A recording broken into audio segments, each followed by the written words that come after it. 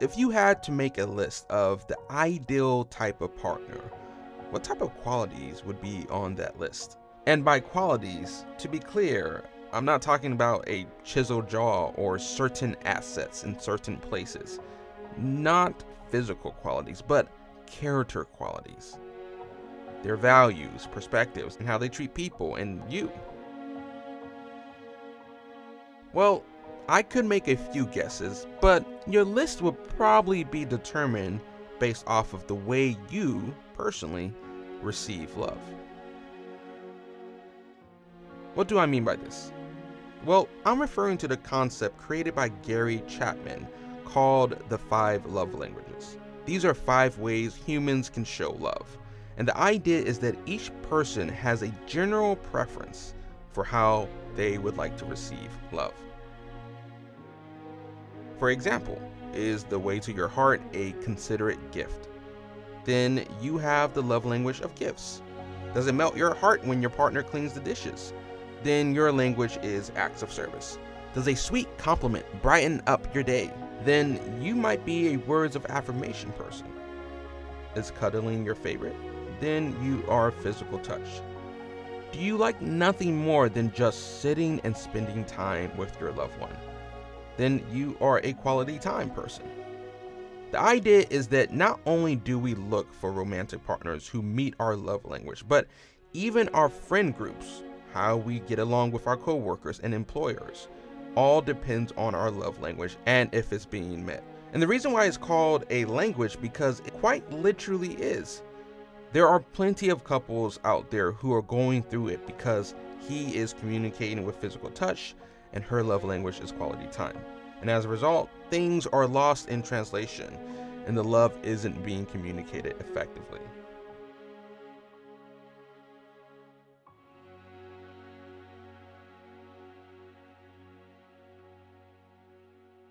Last episode, we discovered that there is a false type of love that can look like the real thing, forced love.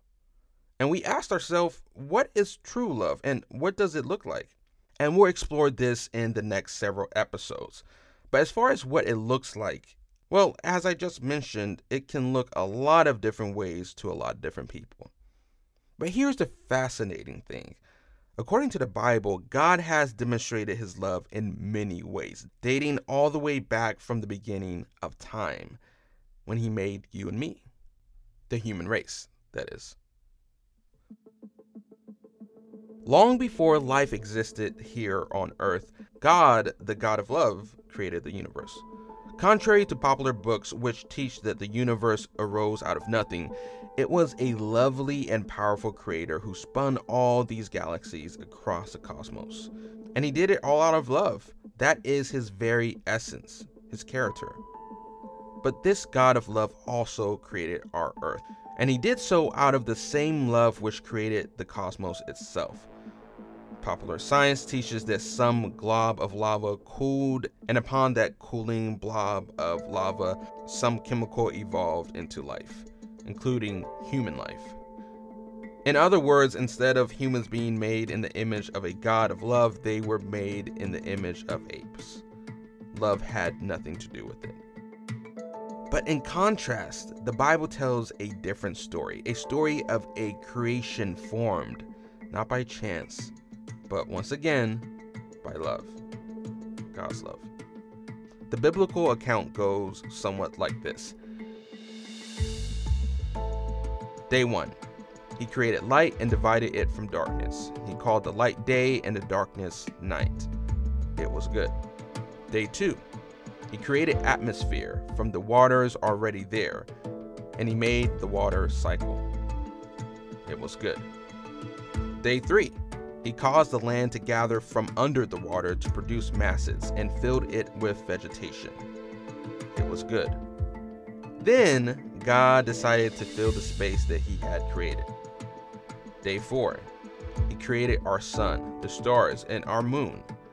He formed the bodies in space and set them in motion. It was good. Day 5, he created the sea life and the birds of the air. It was good. Day 6, he created land animals, from the creepy crawlies to the great beasts. They were all created. It was good. Oh, and also on that same day, day 6, he created humanity.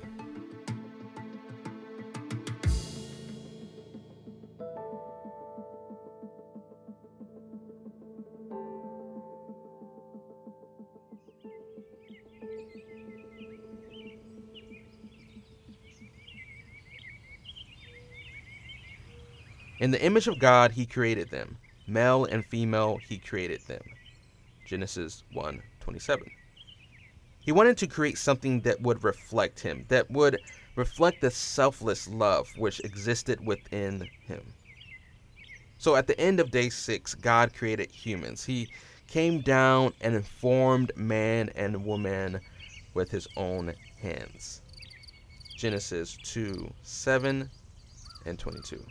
He created male and female. He set them together and conducted the first marriage ceremony ever. According to the Bible, when they saw each other for the first time, they knew only perfection, holiness, and love. They knew only the good. There was no desire to selfishly take advantage of each other. And though naked, they were unashamed. God created them as partners to live together in a monogamous relationship. And when they consummated their love in the wonderful gift of sex, they would produce children. Thus, God gifted Adam and Eve with the ability to also create more life and more love. This model of marriage was an image of the glory of God. Okay, now that we overviewed the beginning, I want to think about what we just learned about this God. To be more specific, what love language is he demonstrating? Is it physical touch, words of affirmation, quality time, gifts, acts of service, or is it all 5? Okay, so in the beginning, God spoke everything into existence. The land, the sky, the Milky Way, the animals, the vegetation, everything he spoke into existence. Except for human beings.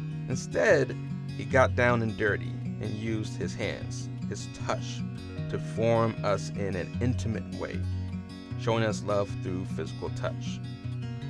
Then, God gave Adam and Eve, the first humans, the gift of companionship. When he could have created them both and put them in separate places on the planet and just created more humans from scratch, he gave them each other and allowed them to experience the gift of creating life. So, obviously, he was showing love through gifts. And of course, as previously mentioned, he single-handedly created and provided land and a home for us humans. Not only land, a whole ecosystem. Talk about acts of service.